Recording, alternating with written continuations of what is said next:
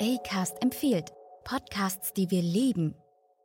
Welche Sorte Chips ist die beste? Und wieso machen Chips eigentlich so süchtig? Welche Döner-Soßen-Kombo ist die richtige? Oder gehört Soße überhaupt auf den Döner? Alles Fragen, die die Foodie-Welt bewegen und ein kleiner Vorgeschmack auf unseren neuen Podcast Imbiss 3000. Wir sind Per Mörling von Berlin Food Stories und Asini Kneifel, a.k.a. Andong von My Name is Andong. Bei Imbiss 3000 geht es um die Ess- und Snackkultur, die Deutschland wirklich bewegt. Es wird deftig und süß, es wird fettig und salzig, aber ganz sicher immer ein akustischer Gaumenschmaus. Dein Weg ins Schlemmerparadies. Willkommen im Imbiss 3000.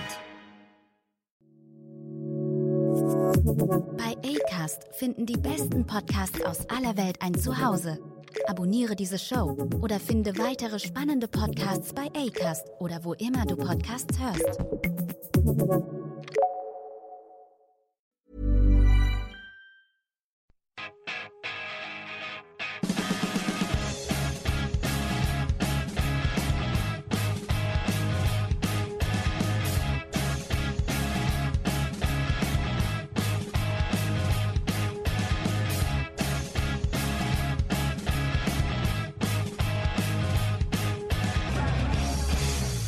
Welcome to the Chelsea FanCast, the preview show. In fact, it is Friday. It is 7 o'clock, almost, which of course means it can only be the Chelsea FanCast preview show. And I, of course, am Stamford Chidge, raring to go for the second match of the season. And joining me, as always, the lovable old rogue that is Mr. Jonathan Kidd. Less of the old, please. Happy with rogue. Less of old, please. The young rogue, the roguette. Thank you very much. Okay. Thank you. Thank you very much.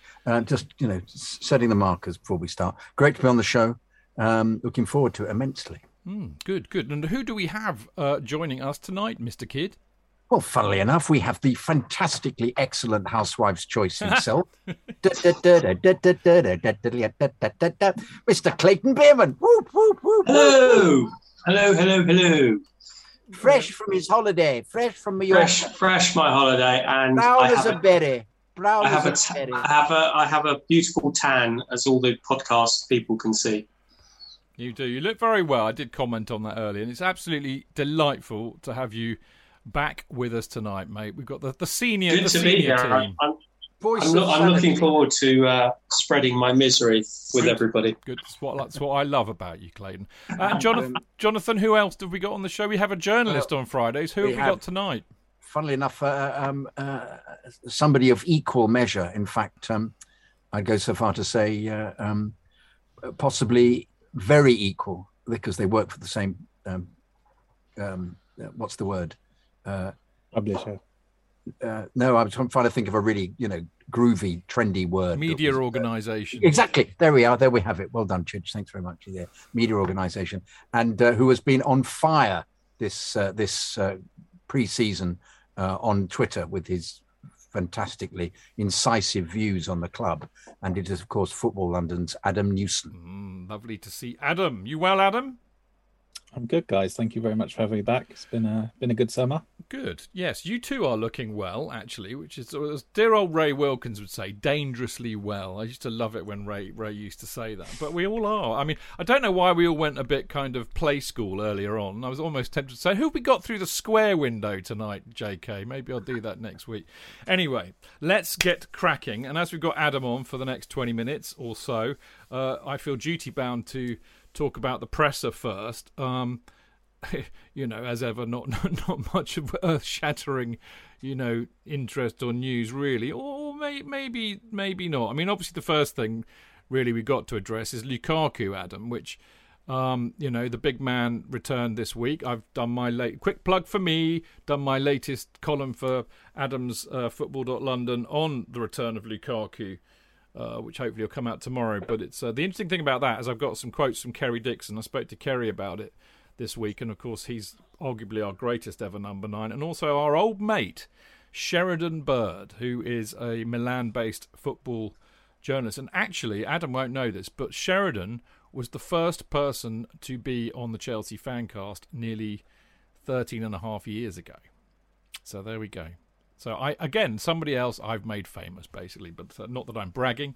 Anyway, Lukaku's back, Adam, and the interesting thing in the presser was that Tuchel says he's likely to start. Is he teasing us, or do you think he's going to start? I think he'll start him.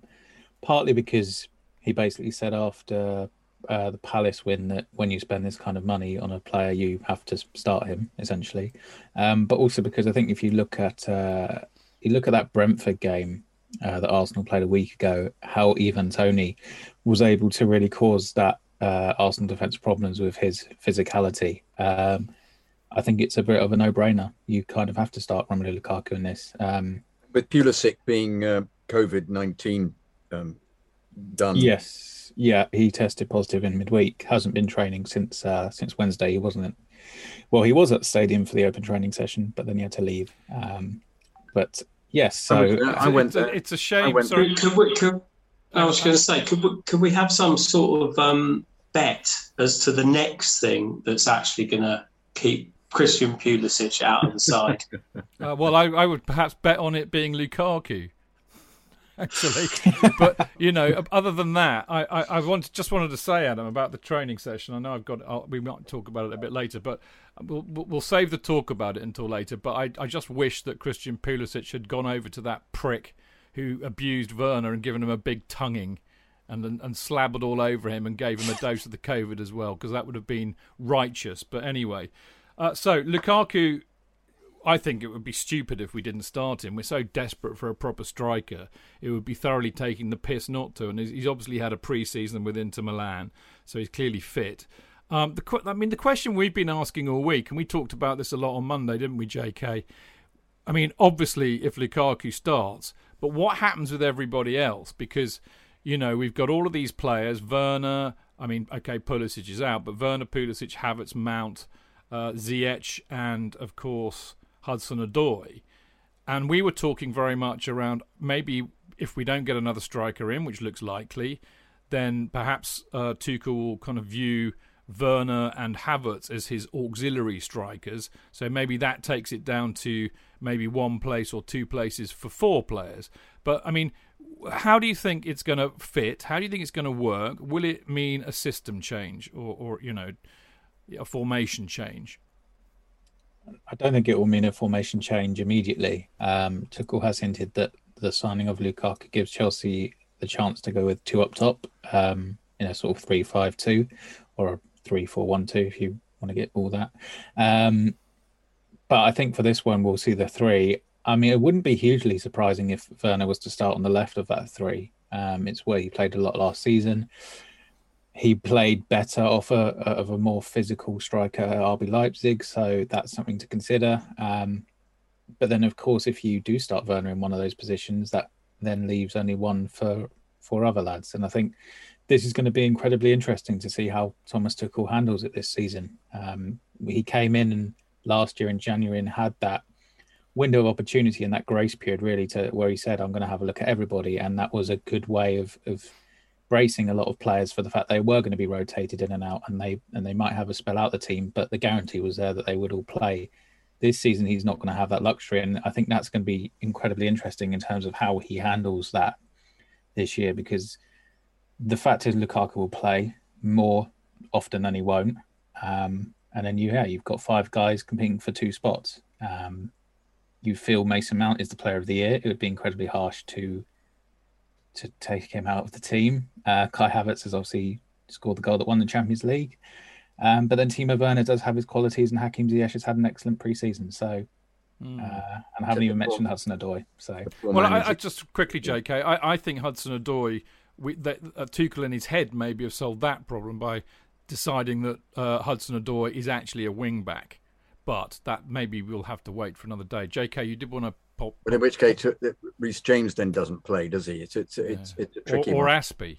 It's indeed. No, I just wonder whether this fundamentally changed the style of the team and whether this was going to be something that would be difficult for them to implement, playing with an out-and-out striker. Or is it that he just folds himself into the fabric of the whole thing and just plays exactly as if he was playing in a Havertz role, but is slightly more forward? I don't know. I can't at the moment work out how it's going to happen. When it's 3-5-2, what happens? We're still playing the three at the back. We're still playing with the two wing backs, but they're more out and out forwards, are they, rather than having 3-4-2-1, which is what happens. You then play one less in the midfield, and you just play the out and out striker. Does that not, though, affect the main way that they've been playing? I find this intriguing as to what in fact actually evolves. You know, was this what Frank tried to do with playing Abraham and Werner together originally? Because he seemed to actually flourish a bit in that environment, didn't he, Werner? So I think at times, yeah, but I think Timo was still a bit more wide than he would be in a two up top. Right. I think I was fortunate enough to be on the Romelu Lukaku press conference on Wednesday, and something he spoke about was the fact that he's played in a very similar system to this with Inter, obviously in a 3-5-2 under Conte, and with Belgium he's also played in a 3-4-3 or 3-4-2-1. So he knows what the role entails, probably better than most strikers that Chelsea could have got.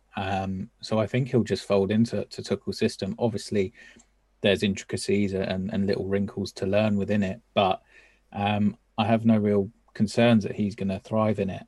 I'm just interested to see how he fits in, because it wouldn't surprise me if at times we see Chelsea play with split strikers with a false nine, because Lukaku is excellent coming in off the right. Werner's very good at coming in off the left, and if you've got a Ziyech or a Mount in that false nine position feeding them the ball, then Chelsea could have a lot of joy. So that'll be something that I think we'll see at some point, but I think we'll probably see the more traditional 3 against Arsenal on Sunday. Yeah, it's going to be interesting, isn't it? I mean, the other option that we've often discussed, and I know I haven't had the chance to discuss it with Clayton yet, so I shall ask him. I mean, I've got a theory, Clayton, that, you know, ultimately you kind of got to play your best players, and I've got a huge amount of love for Havertz, and I've got a huge amount of love for Mason Mount, and I would love to find a way to accommodate both of them. And I've been wondering for a while. I mean, I think I might have even written about this about, I don't know, 6 to 9 months ago, what the possibility is of perhaps moving Mason Mount deeper, more into the midfield, because I think he's more than capable of doing that, like a proper number 8, actually, in old money. I think he's box to box. I think he can pass, you know, short and long. He can tackle. He can run. I mean, maybe that's how we accommodate it going forward. I don't know what you think about that.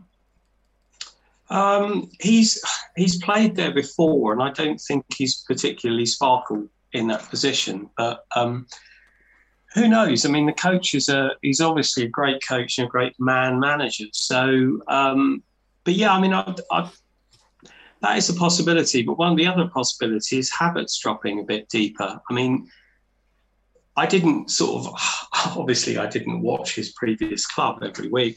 But it seems to me that he's the guy that possibly could link the midfield and the attack by playing behind Lukaku. I think it's all very interesting, as Adam said, and I think there is the option that Lukaku will play all 3 positions in that front line. I'm going to be really interested to see him play, to be perfectly honest. I'm going to hold my hands up, and I'm going to admit something which will probably not go down well with our listeners, is that I mean, obviously I haven't seen him play for a long time. I'm just completely underwhelmed by the signing. I know it's what we need. I know he's scored a lot of goals, etc., etc. I don't know. I think I just need to see him. I need to see him.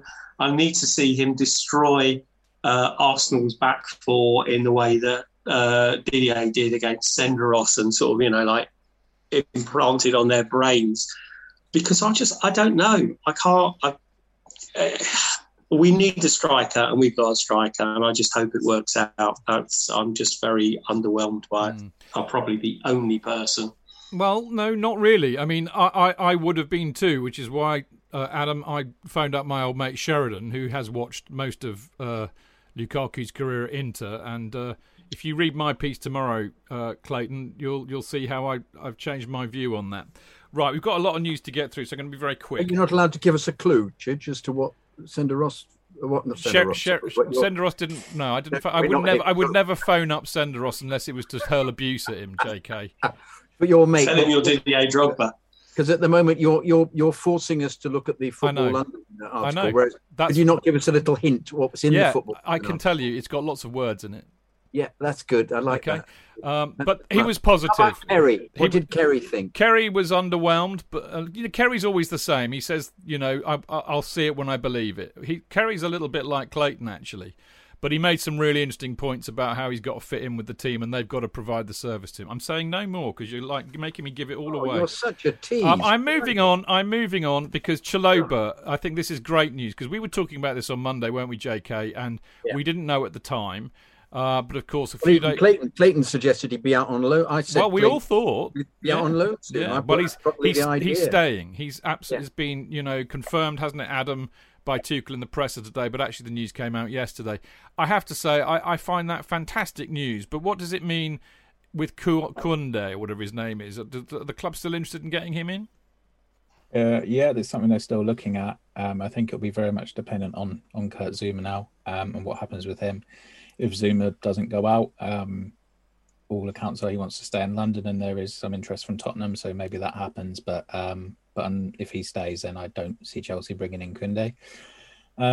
It's a great story with Trevor Chalobah, a real testament to his ability, his dedication, to his work ethic, to his perseverance more than anything as well.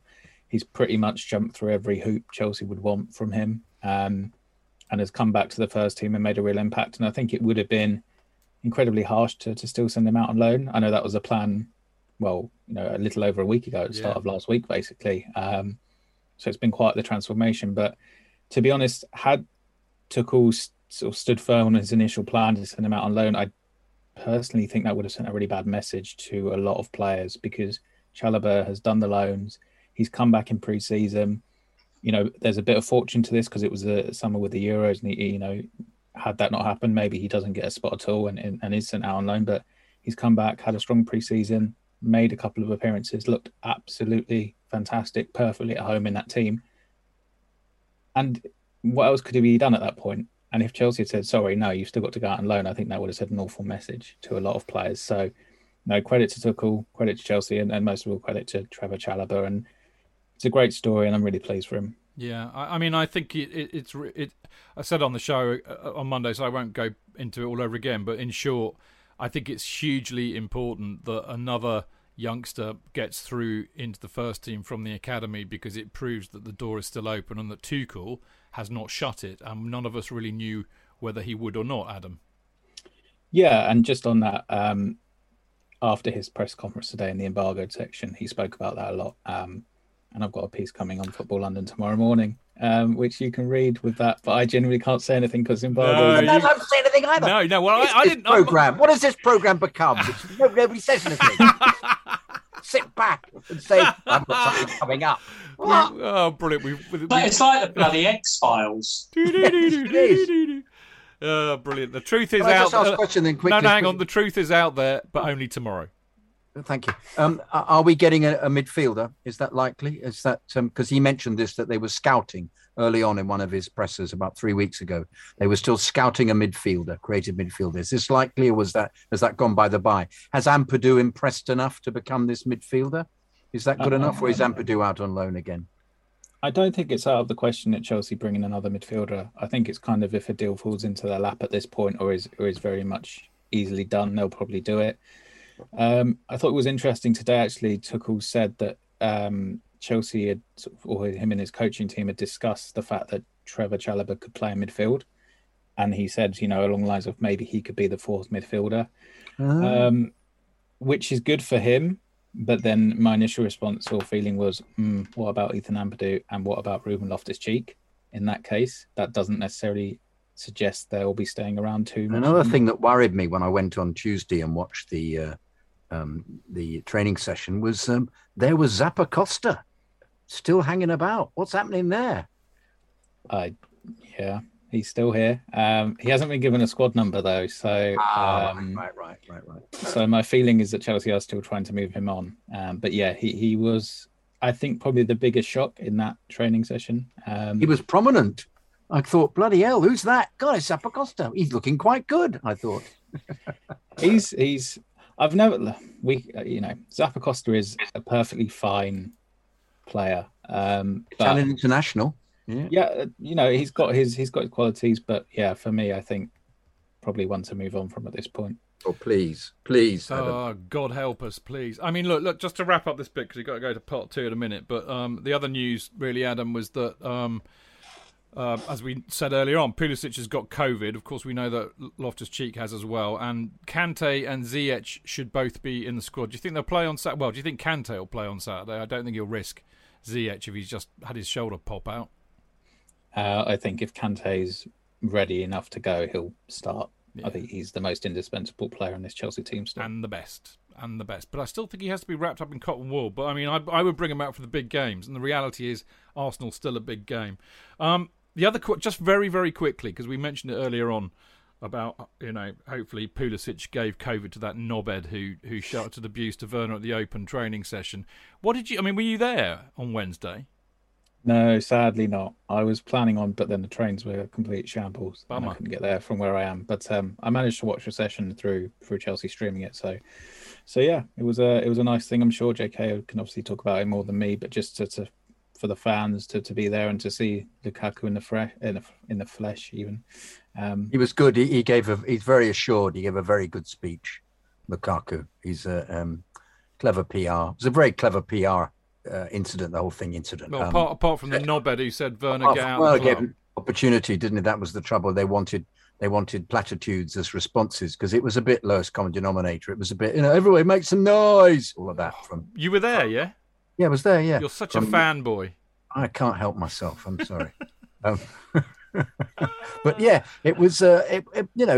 It was euphoric. Everybody was really pleased to be there. But you're playing with fire if you then go in and ask, people to what do they think of what's going on. And he put forward his view that probably lots of us actually believe, but you're not going to say it in an environment where the player is about 15 yards away from you. And he got a lot of love, Timo, as a consequence of that. There was a huge amount of Timo going on. Yeah. So it was crass and appalling, and that.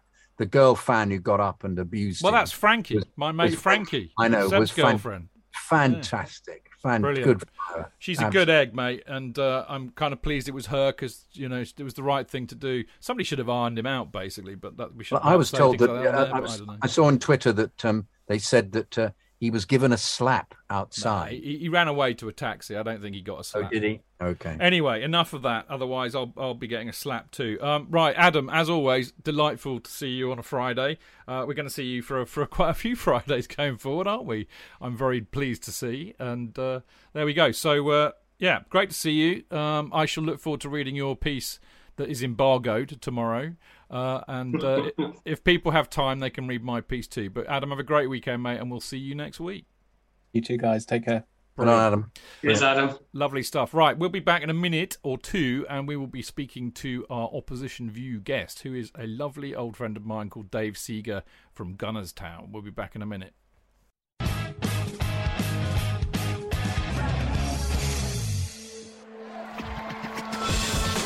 Real fans, real opinions.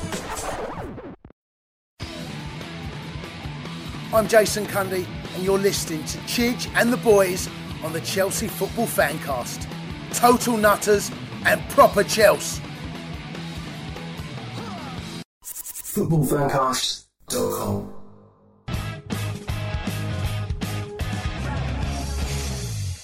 Welcome back. This is the Chelsea Fancast, the Friday night preview show even, and I've got JK with me. How are you, JK? Excellent, thanks. Really enjoying myself. And the lovely Clayton Bierman. Good evening. Great stuff. Now, as you all know, it's time for this. The Opposition View. That's right, it's the Opposition View, and I'm really, really delighted to say we've got this week my old sidekick from the Love Sport days, which were great fun. And I tried to get him last season, but as it all panned out, Arsenal games were in midweek or something, so I never had the opportunity. But I have this season so early on. It's brilliant. We've got the lovely Dave Seeger from Gunnerstown on. Hello, Dave. How are you? I'm very well. Thank you for inviting me. It's my pleasure. Thank you for I'm sure you're looking forward to it more than I am. No, I well, indeed. I mean, I can confirm that actually Dave has turned down many requests from other Chelsea podcasts, clearly not as good as this one, to be here tonight. So we are both honoured and indebted. Yeah, I mean, the old Love Sport gig, that was such a huge laugh. I miss those days, Dave, of you holding me to account on a Sunday afternoon. Yeah, picking up on your strange words Well, and mixed metaphors. Yeah. But no, they were good. I mean, I've moved back out to Hampshire now, as you know, anyway, so I couldn't believe the travel you used to do it. But I was just around the corner in those days. Yeah, I know. You should try doing like leaving at 5 a.m. to do the breakfast show, mate. Absolutely insane. We are due for a local beer, aren't we, as well, which I'm looking forward to. Now, something else you've already admitted you're not looking forward to is talking about your beloved Arsenal tonight. Kidding? Yeah, the first thing I want to talk about, because I pick up on what's being said in the media and all of that. But I mean, you've done a lot of business, haven't you, in the summer? Yeah. Are you happy with it, or are you one of these that are all a bit meh about it? Because there seems to be quite a few Arsenal fans that are a bit meh about it.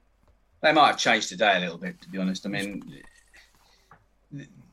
I like a lot of what's been done because it's we've obviously had a couple of seasons or a couple of windows where we've been, doing odd deals for elder players, shall we say, from Chelsea or free transfers, all happen to be represented by the same agent. We've got quite a few more, Dave, if you want them. Well, I would have taken Tammy Abrahams, I have to say. He was keen to go too, apparently. Yeah, he was. He's a gooner. But no, so what I like about this window is the profile. They're all 22, 23.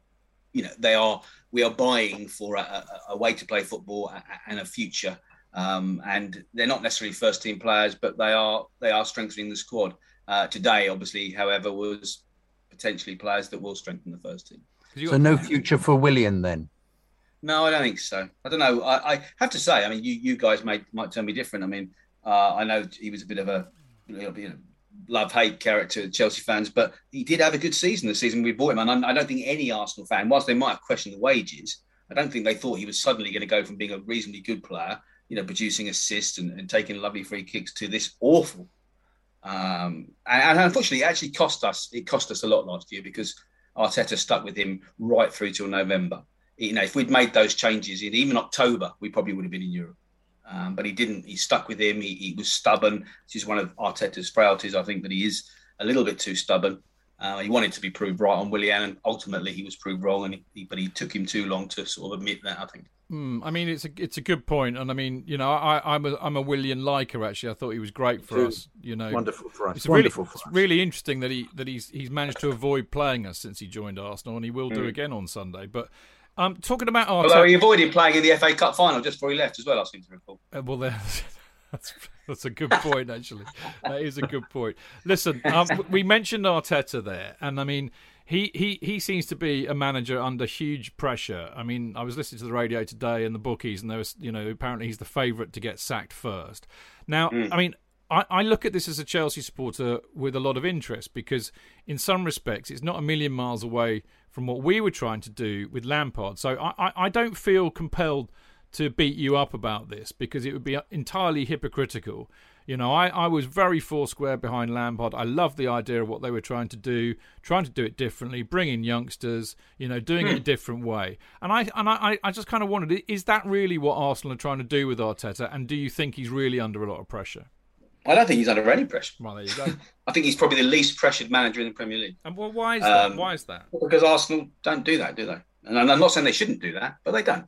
So he's under pressure from the media. He's under pressure from the fans. He's not under pressure from KSE or the board. He just simply isn't. And I don't think he will be unless we're absolutely disastrously off the pace by December with another window. I don't think he's under any pressure. From the fans' perspective, he's definitely under pressure. But we don't make the decisions and we don't write the checks. So he's got to get it right, obviously. But I don't think he's under any pressure. Do they pay any attention to the fact that the tickets aren't selling out and that they've been put on general sale? Is that the kind of thing the board pay any attention to at Arsenal? There's a lot of talk about this because there's a lot of people who aren't even on the season ticket waiting list getting emails from the club saying, you've come up to the top of the waiting list, and people are saying, well, I came off it 3 years ago. So, yeah, I mean, there is. I mean, there certainly has been. This is the first time I've known, probably since we went to the Emirates, if not in living memory, that the tickets are on general sale for a game of this, certainly a Category A game. Absolutely. Yeah. That said, it will still be virtually full and rocking, on Sunday. There's no question about it. But no, it is a concern. And this is the one thing that would change the board's attitude, I think, because that's what happened with Wenger. people started voting with their feet, and not turning up. And there were a lot of empty gaps in the stadium, which is why the board did make the decision when they did on Wenger after waiting such a long time. But I don't think Arteta's at that point right now. I mean, it's a really interesting point, kind of like bringing it back into what I was saying about, in a way, Arsenal are really transitioning and are trying to rebuild, and in a sense do it a very different way. I mean, we used to talk about this when we were doing the Love Sports shows about what would happen when Wenger left, and it could be tricky, as it often is when you've had a manager there for a long time. So, is it a case that a bit like Chelsea in a way, I suppose, but I mean, when a supporter base gets so used to success, so used to being in the top four, that they just can't handle it. They can't handle that rebuild. They can't handle a season or two, maybe a mid-table, before it becomes really good again. Is that what's going on? Yeah, I mean, I think there is a lot of very spoiled Arsenal fans. Yeah. There's a lot of very entitled Arsenal fans, and the age profile of this particular show tonight. We've been there in the rough times in the 70s with both clubs. How can you tell, Dave? How can you tell? So, I have a different attitude, and obviously personal life things like my attitude to football's changed a lot as well. But I do think there's a lot of entitlement, and I don't know quite where it's going to go. But I think there's a lot of pressure on Edu, there's a lot of pressure on Arteta, and there's a lot of pressure on that combination. I mean, Edu needs to redeem himself after a lot of bad decisions in the last two windows, and he's young and inexperienced in the role as well. So you've got two people in very important positions that don't really have the experience. That said, I think what's in their favour now is, and I think you might have thought this 2 years ago at Chelsea. I look at it now, and Abrahams is gone and Tomori's gone, but in Smith Rowe and Saka, they saved us last season, and we are talking about two future superstars.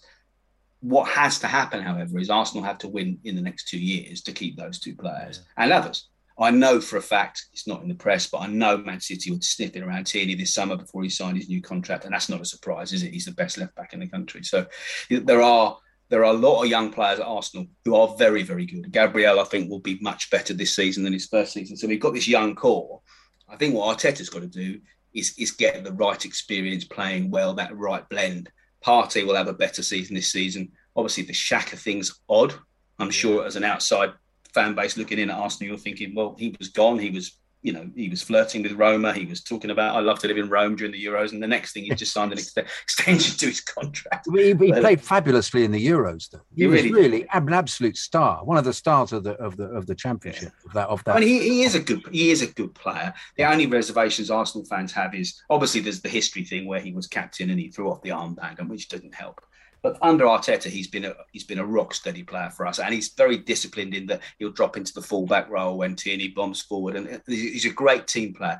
My only reservation, and it's always going to be the reservation, it's the modern game. He just isn't quick enough. So he's got the great passing ability, he's got the great discipline, he's got vision. But when you're playing in a deep lying role, if you've got the turning arc of an oil tanker and you're slow, it doesn't help things, and that's why he ends up with mistakes and fouls and so forth. So it's a case of I think we all hope that he would be buying someone that would make Partey the player we all know he can be. We've all seen him for Atletico Madrid. We know he's a powerhouse of a player, and he didn't come to play defensive midfield. He did that at Atletico Madrid. He wants to play that box to box, Vieira type role. And we want him to do that. To do that, he has to have a better partner, a more disciplined, mobile defensive partner than Xhaka. And it may be that Sambi Lokonga is that player going forward, but it's a lot to ask of him in his first season at 21, isn't it? So is this purchase of Ramsdale with a view to disposing of Leno? Is that the idea? I really know what's going on there. The fans have been really against Ramsdale. And I tend to sort of be trying to be more impartial. And I've interviewed Sheffield United bloggers and Bournemouth bloggers, and categorically they all love him. He's just been playing behind awful defences. I mean, they think he's a great keeper, and he's only 23. And to have a second choice keeper who's 23 in an England international is a great position to be in. He's bought in to challenge Leno. I don't think he's there to take Leno's place right now. Right. But Leno is under pressure, not because of his goalkeeping, shot stopping. He's under pressure because of his ability with his feet. And that's why we brought Ramsdale in. We need to play the way Arteta wants to play. He needs a better goalkeeper. We keep giving too many easy goals away with messing around, trying to play out from the back. and Leno's just not confident enough with it. Clayton, hang on, Clayton, come in. No, I just think, looking from outside, as a 23-year-old goalkeeper who's basically on the fringes of the England squad, I'd be very surprised if he hasn't been told that he will at some stage be introduced as the number one later this season, because it makes no sense. And I've seen, like, I've been watching the absolute horror of the Arsenal fans going, we sold Martinelli, which you should never have done. Martinez. Yeah. Well, you say that, but he wanted to go. He wasn't willing to fight to be number one. He played 15 games in 8 years, and he was like, "I'm number one." Well, it doesn't work like that in football. Leno didn't want to go. Martinez did, and we got £24 million after 15 games. It's easy to be wise after the event. It's easy. Yeah, no, I agree. I agree with that. But I think that the point is that the fans that are moaning about that, it's a bigger picture. You're getting a really good young goalkeeper. The fact that he's been in 2 relegated sides, not his fault.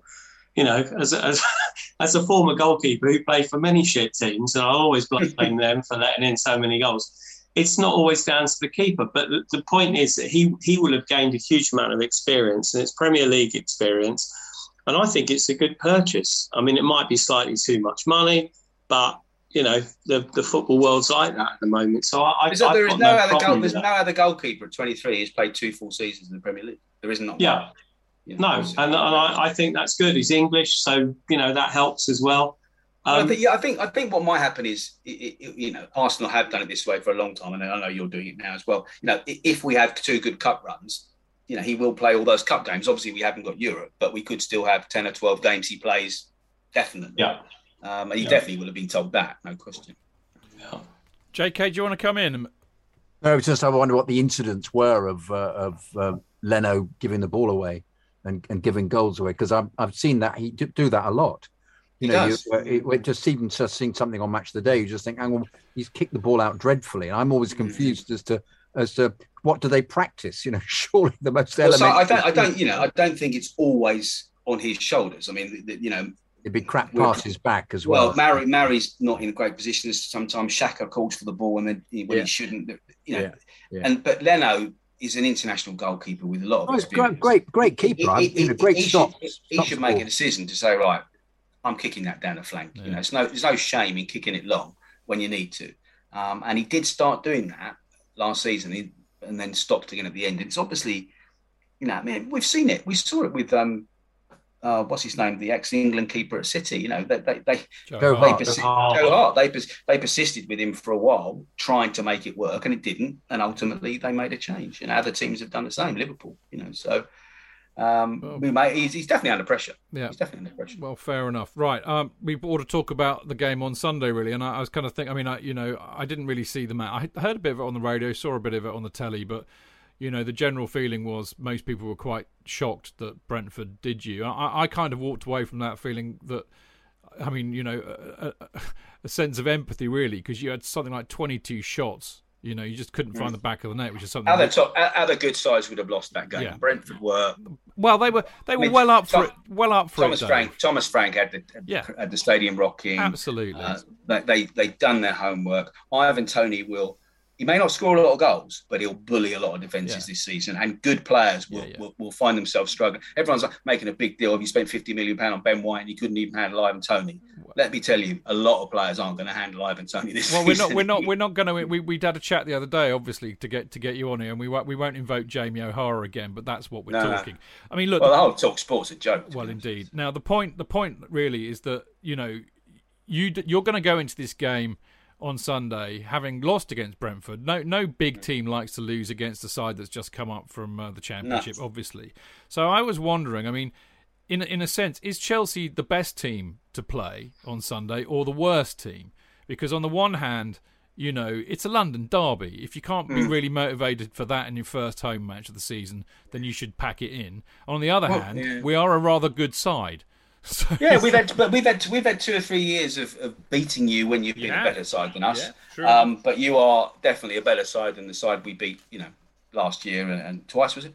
and 2 times the year Well, before. we gave you a goal thanks to Jorginho being a twat, and then we couldn't, hit a cow's ass with a banjo. The season before, he scored and shouldn't have even been on the pitch. So I remember you and I arguing about it at the time. We're not going to go over that again. But anyway. I'll tell you what I do think, if you're interested. I think what might happen, and he's done it before, I think he might match up your formation on Sunday. Really? I think Arteta might go 3-4-2-1. He seemed very keen. Every time we've played, he's very keen on playing a long ball from the right over into the left-hand corner, which always found he did that in the cup final, and that you came back and scored. And the semi-final, against Man City. Yeah, and it's something that Chelsea were very vulnerable, particularly under Lampard too. But you did the same thing again in the league game, and it worked as well. So I'm looking forward to see how your captain was very slow at right centre back. He was, or forward, and that's. I think changed that formation with Aubameyang on the left was used very effectively at the end of 1920. It wasn't used so much last season. Aubameyang is not anywhere near as effective as he was. You've seen that. I don't know. You said 1920. I was thinking pre-Herbert Chapman. I just 1920, as in the season 1990. JK was going in 1920, Dave. That's still there. He can remember watching that great Arsenal side. Yeah, I do think that was that wouldn't work again. It's quite likely that Mikel Arteta, as he has done previously against Chelsea, might match your formation and play 3 at the back. And I was saying that I think it would help Ben White, who was playing in a 3 last year. And I was saying he played maybe give Saka on the left wing back and Maitland-Niles on the right with a sort of 2 players behind Aubameyang or Martinelli, depending on Aubameyang's fitness. Good point. Are you worried about? I mean, you've got a lot of injuries, haven't you? I mean, Aubameyang, Willian, Lacazette, Gabriel, Partey, and Nketiah are all out, aren't they? Well, Aubameyang and Lacazette are not out. As I was saying, are they back? Are they back? They're both in. They're COVID. Yeah, they're both in training and are available for selection. I think Aubameyang might have a chance of being selected. I don't think Lacazette will, purely because it's quite public that he's been made available if the right offer comes in. Nketiah is an awkward one because I think we would have sold him by now for reasonable money if he'd been fit, but he's out for quite a while. Partey's back, I think, in 2 weeks, which is a huge miss. And Gabriel's a huge miss because Mari in a back 4 is just simply, he wants to play a high line. That's why he's bought Ben White to play with Gabriel. They're quick.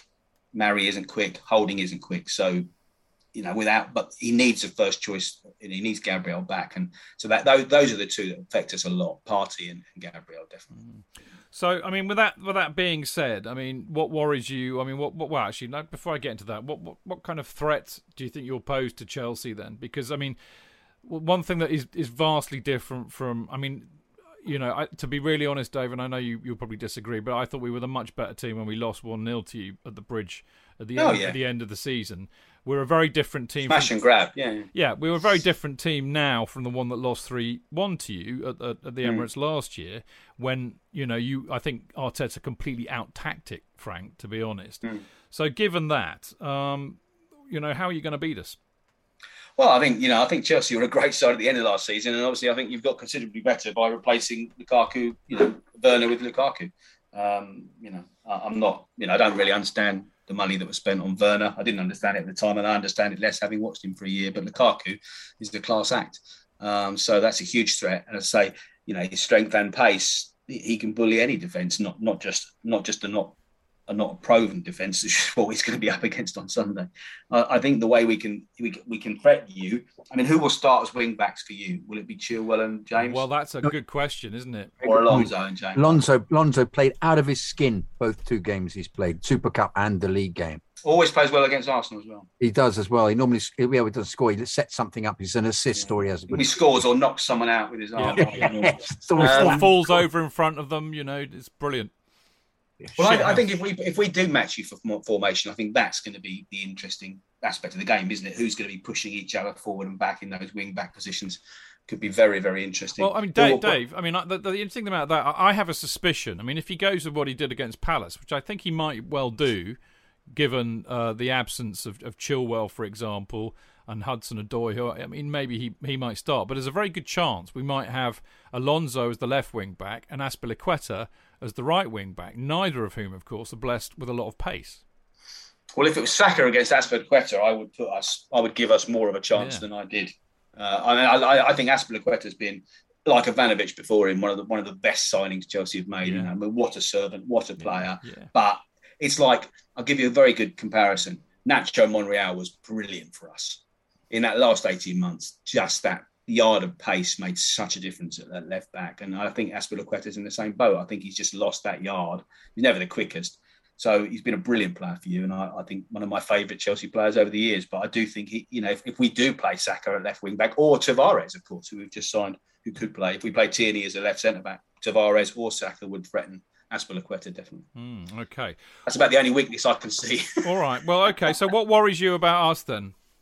Well, Lukaku, obviously, more than anything. I mean, who will play behind Lukaku? I mean, obviously your Champions League winning hero will play. He's maybe not. I mean, this is the conundrum that we have, depending on what formation Tuchel chooses. But my suspicions are he'll play Werner with Lukaku, because it's very much, as well as obviously Lukaku being brought to score goals, I still think they want to get a tune out of Werner, and Werner plays better with a big striker like he did for Leipzig. And I think Mount will be the other player. I don't think Havertz will start. He didn't start against Palace. Wow. And Pulisic has got COVID, so he won't be on the scene at all. Well, I mean, I'm heartened.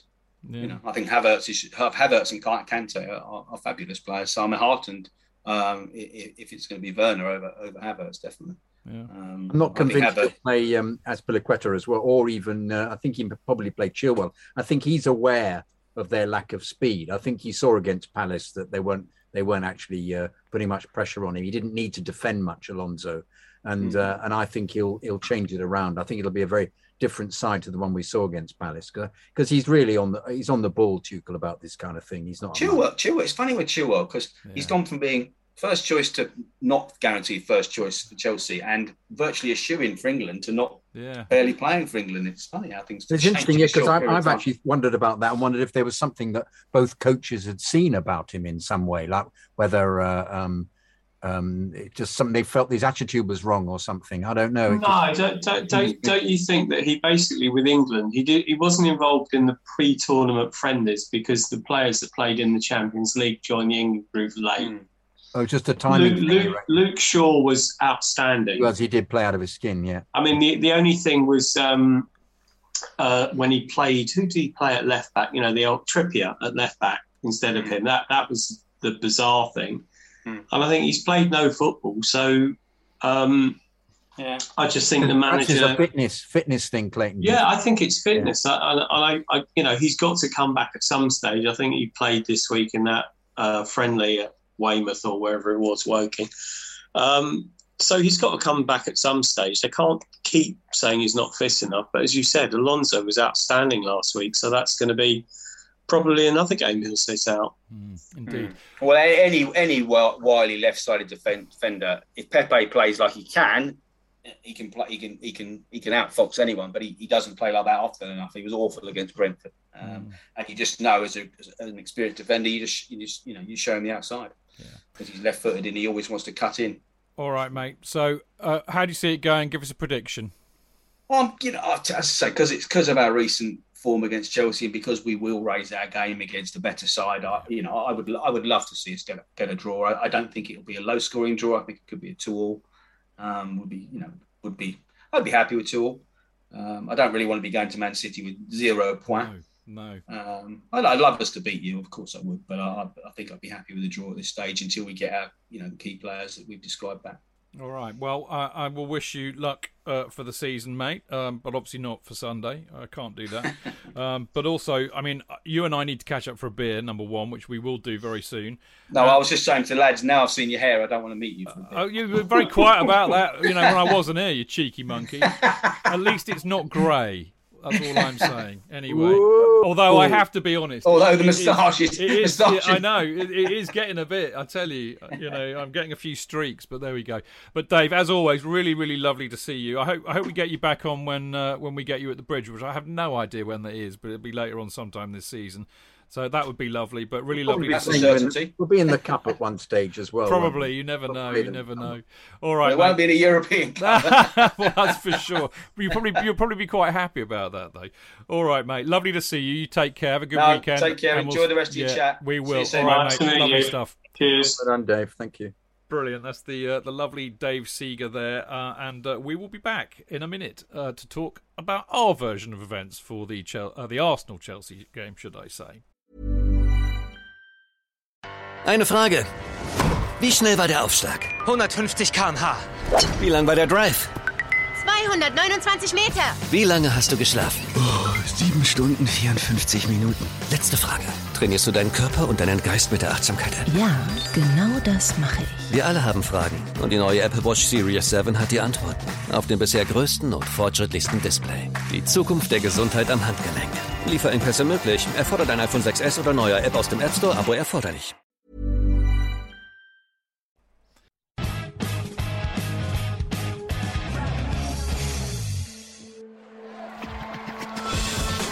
Real fans, real opinions.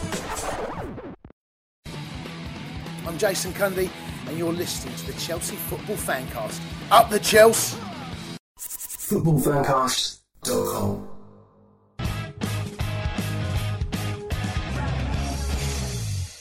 Right, welcome back. This is the Chelsea Fancast Friday night preview show, of course, with me, Stanford Chidge, and the lovely Jonathan Kidd.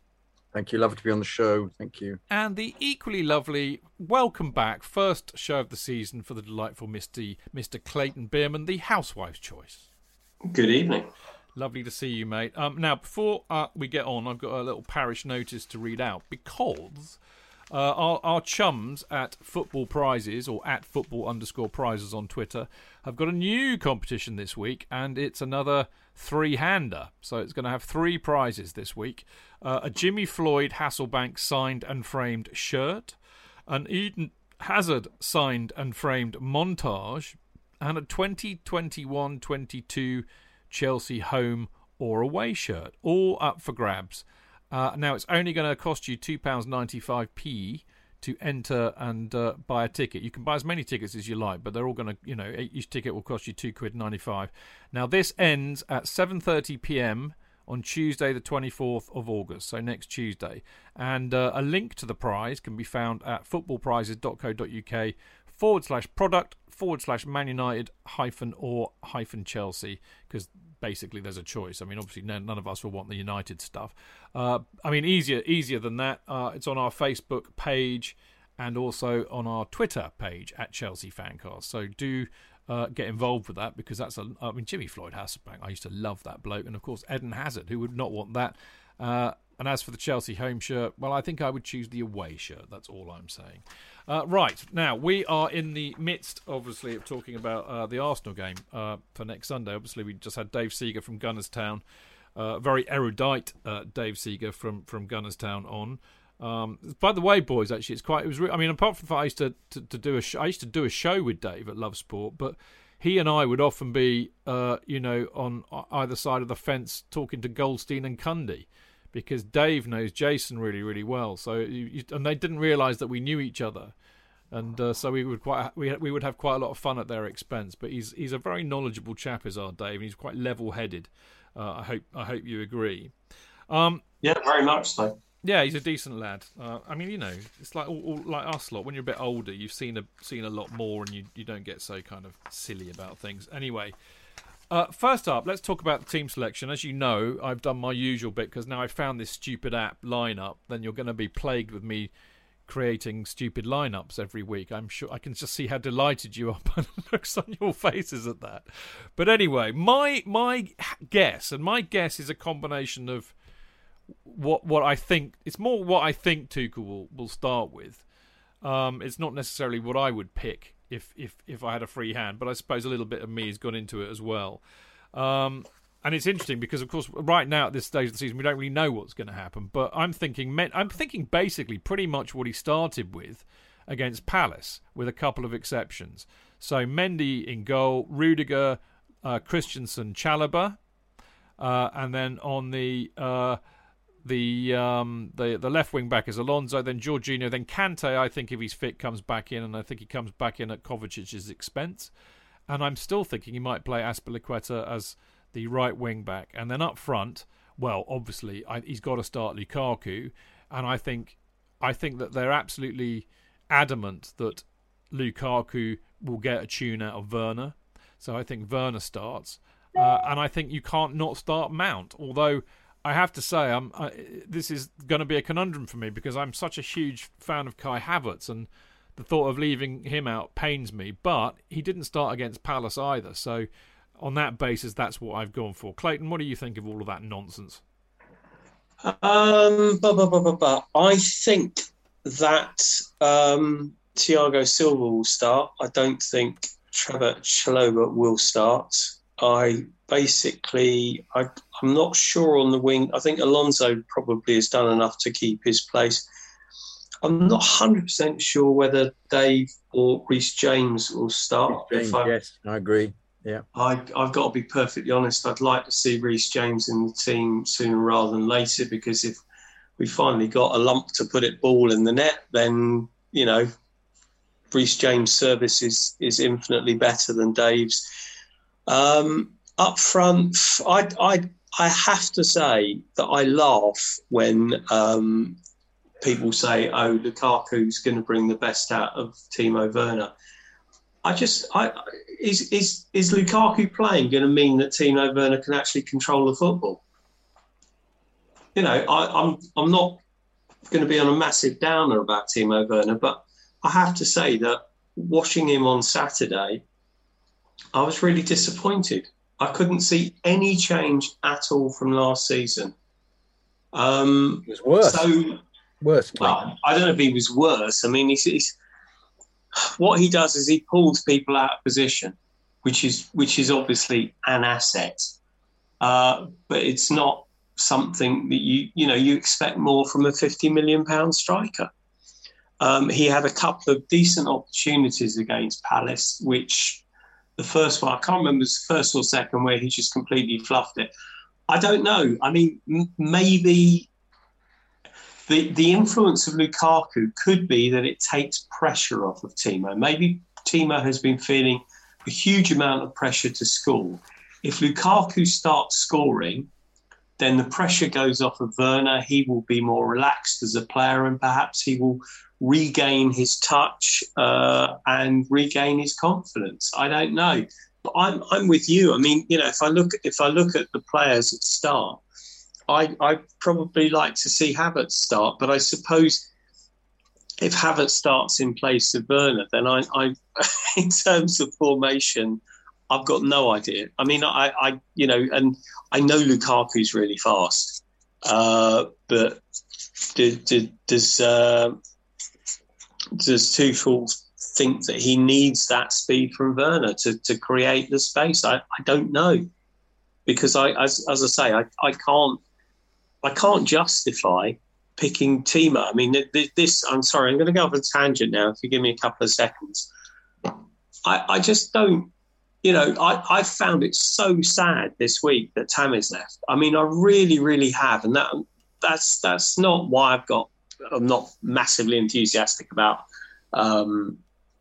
Lukaku. I just think it was terribly, terribly sad because, I know the politics. I know how much money that we spent on Werner and Havertz and what have you. But picking Timo, and I'm not bashing Timo, although I am bashing Timo, but the actual, the way that Tuchel has managed his team and managed his squad has just been absolutely fantastic. It's been really refreshing. But to basically just sideline somebody and not pick him when we were desperate to score goals, and the guy who's been our top scorer for the last 3 seasons, and just not use him, I just find it completely baffling. And I know we want the youngsters that come through the academy to succeed. And I'm not saying that people should just play because they're academy players, but I just think the treatment of Tammy was just absolutely appalling. And I really, as I said, I was really sad. And that picture of him holding the shirt, he looked like he was in shock, and he looked like he just didn't want to be there. And obviously, he didn't want to leave Chelsea. Yeah. In the same way that I think Kurt Zouma doesn't want to leave Chelsea, but I think he's going to be shown the door as well. Anyway, sorry. That started with formation and then just went off. It was lovely. That's why we love you, Clayton, because you just have this unique ability to do that, and it was a wonderful sentiment to hear. I mean, I think it's a really good point that you make, actually, and one I've overlooked in my piece that I have embargoed that comes out in Football London tomorrow, because, you know, I was going down the line very much that, I mean, and I'll share it with you, actually, because I just can't hold it in anymore because it's so relevant to what we're talking about. But one of the things that's happened to Lukaku by going to Italy, according to my mate Sheridan, who does know his onions when it comes to Italian football, is that he had to improve tactically and technically, as all players do when they go and play in Serie A. I mean, remember, you might not be playing against the best defenders in the world, but you're playing against the best organised and the best coached defenders in the world. So it's hard. So you can't... And I mean, he gave me this lovely phrase. He said that a lot of the Inter fans were worried about the fact that they'd signed a player who had British feet. And I asked him what British feet meant, and he said, well, like lumps of concrete, mate. Because, you know, there's this kind of theory the Italians have about the fact that we don't have any skill. So Lukaku had to really up his game tactically and technically, and he's become a better all-round striker as a result. So not only does he score goals, but he can play people in, he can link play, he can hold the ball up. Of course, because of his size and his pace, you know, he quite often will have 2 or 3 defenders trying to look after him, and of course that frees up space for other people. So I was thinking that might bring out the best of Werner. I have to say Kerry agreed, and Kerry's not massively enamoured of Werner, it has to be said.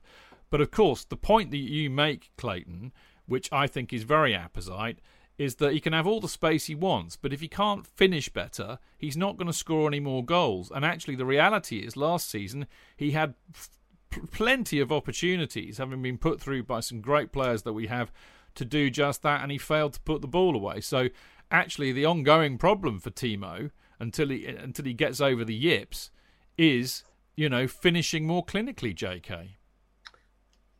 Well, you have to give him the benefit of the doubt in this period with Lukaku playing for all the reasons you've come up with, which it takes the stress off him. He can make his runs. But I have to say, I think that since he bagged those goals initially, which were once again the sign of somebody who looked as if he knew what he was doing, and he could hit the ball in from extreme angles and had a very clinical finish and a very pinpoint finish. And I thought, this is a bloody good player. But if he hasn't got that knack, and at the moment the way he plays is he can't seem, as Clayton says, to control the ball properly, I fear for his future. And I think he's only got a limited period to prove himself. And I think if he doesn't come up trumps, we won't see him again. We'll hardly see him playing at all unless it's in the League Cup, because he will be passed by. This is too good a side. So if he comes up with a winning formula that doesn't include Werner, or Werner misses as many open goals or opportunities as he's been missing, then I think it'll be farewell. Auf Wiedersehen. I mean, what I love doing is thinking in terms of Hughes and Vialli about where they'd get an angle and they'd see the goal and you'd be behind them. I loved it when you watched them and you were almost behind them and saw their thought process, which was, there's the goal, I've received it, it's bouncing once in front of me, I'm hitting the back of the net. And so they would bap it at the goal, even from acute angles, and the goalkeeper was frequently unready for the speed and the excellence of the finish. And if it was on target, it would go in. And Vialli and Hughes were very similar like that, and I loved it. I loved that immediacy of, I mean, Hughes in particular, control, turn round, ball at feet, shot. The number of times he scored, because the goalkeeper's not ready. Defenders aren't ready for that instance. And Werner keeps having situations where he tries to control the ball and it just gets away from him. Or if he does control the ball, you think, there's the moment. Now's the time to bap it at the goal. And he doesn't do it. He takes another touch, or the ball flies off his foot, or he tries to pass it sideways. And at the moment, he is not good enough for the Premier League or playing for Chelsea. So let us see whether any alchemy is created with Lukaku. If it isn't, I think he will go down the pecking order completely. But isn't it interesting though that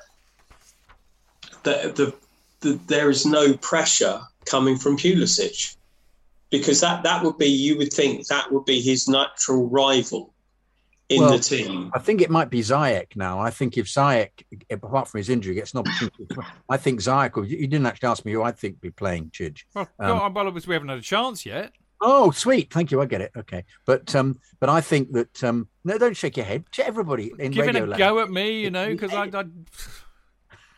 get on with it. I know you've been under the cosh a bit, what with the power cut. I know. Sorry, I should be patting you on the head here. Yeah, all right. Yeah, he's patting himself on the head, everybody. Sorry, you carry on, because I've... No, I wanted you to carry on, you silly ass. Carry on with what you were saying. I've forgotten. All right, okay. Well, let's have your team then. Oh, thank you very much. I don't think he'll play Dave, because I think your mate Dave was correct. I think he'll look at it and think I think he'll play Reece James. I think exactly the same that Clayton was saying, because he's quick enough and he'll provide crosses for your man Lukaku.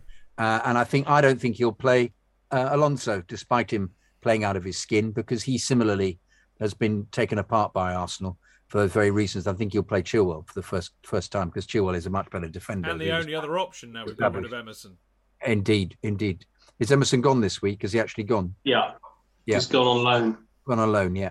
Which was inevitable, really. But yes, I think he'll play Chilwell. And I think up front, I think he'll play... Well, I would hope he'd play Ziyech. I'm intrigued that Ziyech's fit. Good for him. Fantastic. But he may just say he's not fit enough and he'll stick him on the wing. And he'll stick him on the bench. Yeah, I think it'll be Mount, Werner, and Lukaku, and Kante and Jorginho, and I think that'll be the option to start with. Yeah. And Kovacic, bless his cotton socks, doesn't come on for a bit. So, well, I to be really honest with you, I would be happier with that. I'm a big fan of Chilwell, although I think Alonso's been fantastic. I'm a huge fan of Reece James. And I hate it when he's not playing. And Silva, I agree. I think Silva will play instead of Chalobah. Trevo. I keep calling him Trevor. He's Trevo, isn't he? Yeah. Well, I would have no grumbles with that. Although, it would be. I think the reason why I've kind of picked it like that is I'm trying to get into Thomas's head. And what we do know is he loves Dave. He loves Aspie, and I mean, one can understand that. He's the team captain. And I think Tuchel respects that, and Aspie is a great leader, even not vocal, but certainly by example. So that's why I thought he might play Aspie. What he might do, because we don't know how fit Silva is, of course. What he might do is that Aspie will go. Put Aspie in the middle. No, Aspie will go take Chalobah's place, and James will be the wing back. So anyway. All will be revealed on Sunday, and we will either have a massive amount of egg on our face, or we will be clever and genius. Are you going, young Chidge? No, afraid not. Not this time. Are you? I am. Are you there, Clayton? No. Okay. No. Have you got a buddy to do your... we haven't broken the awful news to Clayton yet about the Chelsea fan bite, have we? No, we haven't. Do you want to break it to him gently? Gently, yeah. We're doing... 2-minute reviews of games if we can encounter each other at games, and you've got 2 minutes to talk about it, and I'm not supposed to interrupt, but I failed Chidge because I didn't anyway. But there's a surprise. Huge surprise. But no, I'm just hoping, because I'll find you at a home game and we'll try and do one. I'm trying to get everybody to recognise everybody from the FanCast, so people have an idea what we. In fact, I've just set up a Twitter handle with at Chelsea Fanbite, and it's just a night just to get videos of us up talking about the game, because I think it would be nice if people knew who we were physically as well as from an oral point of view. So. Yeah. I mean, basically, it's a bit AURAL. Yeah, I know. I mean, it's basically about like that one that we did when I was really, really pissed, Clayton, that you told JK not to publish.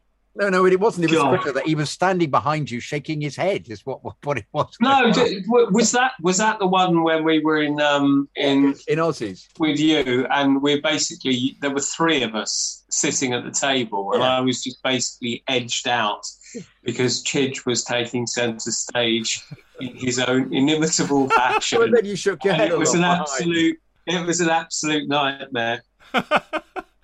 Well, it's like that, but better, because most of them will be without me. That's the point. But he wants to get all of us there. So have you got lined up for Sunday, JK? No one at the moment. I'll have to find out. Well, have to see who's going to be there. Ping a message in the WhatsApp group. I'm going to. Yeah. It's cool. It's cool. You'd have to think that Martin and Alex will be there, wouldn't they? Dan. Probably Dan. Yeah, definitely. All right. Dan. All right. Okay, let's get back to the plot. But I mean, obviously, people check out the Chelsea fan bite. Jonathan will do these videos, and he will put them straight up on our Chelsea Fancast Twitter page. I don't know about the Chelsea fan bite one. Just put it on the Fancast because there's like thousands of people. I'm hedging my bets here. No, you don't need to. We had over 5,000 views on the Chelsea Fancast page. That's the point. Okay, well, I've set it up now, so I might as well. Should I change it? Call it something else? I'll hack into it and use the C word and get you suspended or something. The C word being Chelsea, obviously. I'd love that. Yeah. Thank you. But no, I mean, Jonathan put some of the Chelsea Fancast Twitter page and have a giggle at what we have to say. I mean, we're not like all the others and trying to take ourselves too seriously. It's just a bit of fun after the game, and it's brilliant. I love Jonathan's big idea for this season. By the way, I managed to, talking of hacking into things, I managed to hack into the Chelsea Fancast YouTube site. Yeah, baby. And I might have figured a way of how to reclaim it. So I'm going to work on that this weekend. We can put some fan bites up there. We can put them on there. Well, if you email me the video, just message me the video. If you can WhatsApp it to me or something, or just get it to my phone, then I can put them anywhere you like. You know, especially if I'm not at the game, because I'll have the time to do it and I won't be pissed. Good. So there you go. Good. All right, board meeting over. Let's carry on with the show. The thing I wanted to talk about, really, I mean, Dave alluded to it a little bit, didn't he, when we had him on? But it is a bit of a weird phenomenon, isn't it, that Chelsea's last few matches against Arsenal, I mean, we beat them in the Mind series, but that's pre-season, that doesn't count. But our previous 4 matches against Arsenal, we've lost every one. So that's 3 in the Premier League and obviously the FA Cup final. And we drew the previous one to that. So the last time, funny enough, we beat them was that wonderful match under Frank where we won 2-1. And I think, didn't Alonso win that penalty or something? Or was that Spurs? That was Spurs, wasn't it? Those two games... No, that was, I think, the previous season where it was 2-2. Yeah, maybe so. Anyway, I mean, it's a long time since we've beaten them, which is uncomfortable. I mean, we've had such a great... I mean, having grown up, always losing to Arsenal, which used to really piss me off hugely. It's been really nice in the Mourinho years and Drogba terrorising them that we absolutely had the Indian sign on them. So for it to kind of shift the other way recently I'm finding distinctly uncomfortable. But I mean, the question really, boys, is that, is that something to be mindful of, or is it a bit of an outlier? Who wants that one? JK? It's something to be mindful of because it's like Tuchel losing to them when we were all over them. But once again, that was because we couldn't put the ball in the net and they just went up there and they were awful. But that was possibly the worst Arsenal side of recent years, and we still lost to them. They just seem to have an ability to find an energy against us that is disconcerting. I, however, think we are a different team now, and I think he's had an opportunity to assess what goes on, and he will find a tactical way of preventing this from happening. And I don't think we're going to have a problem at all at the weekend as a consequence, because I think he now, well, this was at the end of the season. You'd have thought that we'd have been in a position to beat them easily. But I think his mind was slightly taken off it by the fact we were in the Champions League final at the time. But as it's early on, and I think he will be analysing them, to fuck. I think that we will have a series of tactics to prevent them from imposing any kind of ability upon us that will allow them to put us under pressure. I think we'll win easily. Well, I mean, I'd be interested to hear what Clayton says. I mean, one thing I would add to that, Clayton, and I know that whenever we do these shows, Jonathan is always the most optimistic, and I'm a bit of a cautious. I have a bit of a cautious view of it all. I would certainly say that Arsenal are not to be underestimated. I don't think that we can judge them on that match against Brentford. I think they just went in there with the wrong mindset and they underestimated Brentford, frankly. They've got some decent players, we haven't beaten them for a while. They're going to be hugely motivated. It's a London derby. They probably can't stand us right now, and it's their first home game of the season, and probably their first home game with a full stadium or as good as. So they're not to be underestimated or taken lightly, are they, mate? No, they're not. And I think that Arteta's a decent coach, and they've got some decent players. I think just the game that we lost at home, if you remember rightly, we basically completely dominated the game. Kai Havertz missed a one-on-one, which had he scored, we probably would have got an absolute hatful. We gave away an atrocious goal. We still had an hour to score. I think we had at least 2 good penalty shouts, which were basically ignored. I think it was the week before the Cup final, not the Champions League final, Jonathan. And it was just one of those games. And as you said, they were the worst Arsenal side that I can remember.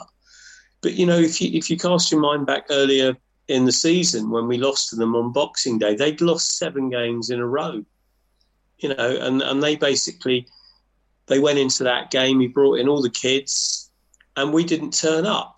And I think that possibly was one of the contributing factors in Frank going. That performance was just so dreadful and so awful. And I think that the point is to, on Sunday, that Arsenal, although, it's easy for me to say this, Arsenal will have no pressure on them. And hats off to Tommy T in his press conference today, because he actually put it out there that he said, they're going to go in as underdogs and blah, blah, blah. And I think that's right. I think that takes the pressure off them. They're going to be this plucky team, which is absolute bollocks because, they've got, they've just spent a shed load of money. And they will have a decent starting lineup. So, I think we do need to be concerned. I don't, it's just always the way, isn't it? We won last weekend. They got thumped. They got humiliated. But it's not going to be that straightforward. And listen, I think bottom line is we should win, but we should have won all of those games that we've lost them. We should have won both cup finals, but for some reason they have the Indian sign over us. But they're due one. That's all I would say. Yeah, I think they are due one, and I think the other thing that makes me feel, actually, JK will faint when he hears me say this, quite confident, even though considering what we've just said, is that I think JK's actually sparked out. He's not just fainted, but it's the fact that this is the perfect stage for Lukaku's debut, for his return to English football, his return to Chelsea. I mean, remember, he used to idolise Didier Drogba. He wanted to be Didier Drogba, and it went very, very pear-shaped for him in that respect. But, of course, Drogs used to terrorise Arsenal because he was a big unit. He was a bastard to play against, and he was lethal, So I think that Lukaku will have that in his head, and I think he'll really want to hit the ground running and impress. So I'm really hopeful that that's what's going to happen. And by the way, Lukaku has scored for every team he's played for on his debut, apart from Chelsea, the first time round. So he'll be so pumped for this, I'm sure. So that adding that into the equation as well. I'm feeling quite confident, but in terms of what the score might be, God only knows. I mean, I'm tempted to go 2-1 or 3-1 actually, and do you know what? I'm going to go out there. I'm going to say 3-1. JK. Well, I have both scenarios in my head, of course, because I'm so ancient and I've seen all these scenarios, which is that if I'm completely positive and think we're going to win easily, it could be that Lukaku plays very similarly to Werner and the ball bounces off him a lot and he falls over in the penalty area and gets sent off for committing a foul that he had nothing to do with, but it looks as if he was. And then Silva gets sent off, and then they win 3-0. You know, there's always that dreadful kind of appalling what was it? Sheffield United scenario from what was the team we lost to last year? West Brom scenario, when you can't work it out how it happened. But at the same time, I just can't see that happening. I think he'll be too good, Lukaku, and he'll score several, and I think we'll win 4-1. And I should, for clarity and avoidance of doubt here, Jonathan was spot on. Well, I mean, you didn't get it spot on with the Palace result. You said 4-0, but you weren't far off, mate. And I was all going 2-1. I know you were very timid. But I know. But given that they have the Indian sign over us, I think it's about time that we just dispelled that, got rid of that whole that ridiculous gypsy curse. Yeah. And I think we. Sorry, I'm not using the word gypsy as in a negative way. No. Pejorative way. I'm using it as just as something that it goes back into football law is gypsies appearing and cursing grounds. It's a bit like my use of the Indian sign, isn't it? Yes, very similar. Very similar. Yeah. So other ethnicities are available. Yes. Welsh. How about the Welsh? The Welsh sign. Yeah. Not quite the same. I quite like the Welsh curse or the Scottish curse, maybe. Scottish curse. Yeah. Hey, like Macbeth, isn't it? It's Macbeth. Well, we're not allowed to say that, are we? No, you said it. You must. You've got to turn around, turn the money in your pockets over. I haven't got any money in my pocket. Oh, forget it. We'll be all right. Forget it. Okay. Well, yeah, whatever. Turn your mask over. Yeah. So yeah, but I don't think it's going to be a draw. I don't think it's going to be. I don't think they're going to be much involved. I think we're going to boss it. I think Tuchel has found out too much now about oppositions and knows how to play, and will occupy space and will prevent them from using their strengths, and we will come away easily victorious. Well, there we go. You've heard it from the man himself. How about you, Clayton? How are you feeling? I think if we score before they do, I think it'll be a rout. I think if they score before we do, then I'll go for a 2-1 victory to us. That makes a lot of sense to me. So there we go. All right. Well, let's hope they do that. Let's hope that Jonathan manages to meet up with one of the fellow members of the Chelsea FanCast cult and gets a Chelsea fanbite video. I shall be primed at the ready, waiting to see it on Sunday evening. Actually, do you know what? I'm going to also have to. I'm going to have a late one on Sunday because I'm going to have to write the script and everything right after the game.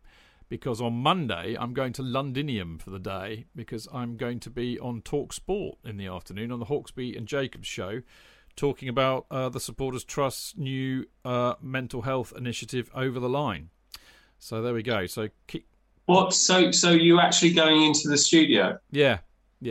Wonderful. I didn't have to, but Michael is, and I thought, well, I don't want to be some prick stuck on the end of a Zoom. Plus, there's something else. Who's Michael? Michael Volpe, who, I mean, basically the three people. Okay, yeah. I know. Me, yeah. Michael, and Cliff are the ones who've done all the work getting it set up, and now Paul Hay. But originally it was me, Michael, and Cliff, and Michael's taken the driving seat. Really, he's got the time basically, but also. He volunteers for an organisation called Shout, which is like a text messaging service for people who are feeling suicidal. So he does great work in that. So he's got a bit of knowledge on his side as well. And he's a lovely bloke. So there we go. So I'm going up to Toon on Monday, and I've got other things to do there as well. So I'm going to have to do the script on Sunday night. So I'm going to be pushed. But I will be primed and ready, JK, for the Chelsea fan bite. And if you send it to me as well, by any means you can, I'll see if I can get it up on YouTube or something too. All right, mate. Lovely. So there we go. That's all from us tonight. JK and myself will be back on Monday, of course, for the main Chelsea Fancast show, and we'll be joined by Dane Whittle, if he's recovered from being on a stag do this weekend, and the ever so lovely Mark Meehan to look back at the Arsenal match from the evening before. So do check that out on Monday night. Clayton, absolutely delightful to see you for the first time this season. Brilliant. It was quite sad on Saturday when I was at the Palace match because it was brilliant being back and I loved every second of it. And you looked over to my seat and there I was, nowhere. No, well, no, that's the point. I wasn't there. No, I was looking around for everybody that I know, and I know where they sit. And as luck would have it, Tony wasn't there because he was in France. Johnny Dyer wasn't there because Johnny's been ill. You weren't there because you were on holiday, so I felt a bit bereft actually. A bit of a plastic, really. No, I was basically I watched the game on a sunbed with my son, who just kept sort of the screen kept going off and what have you, but we managed to watch it, and it was and Charlie was very annoyed with me because we lost the signal.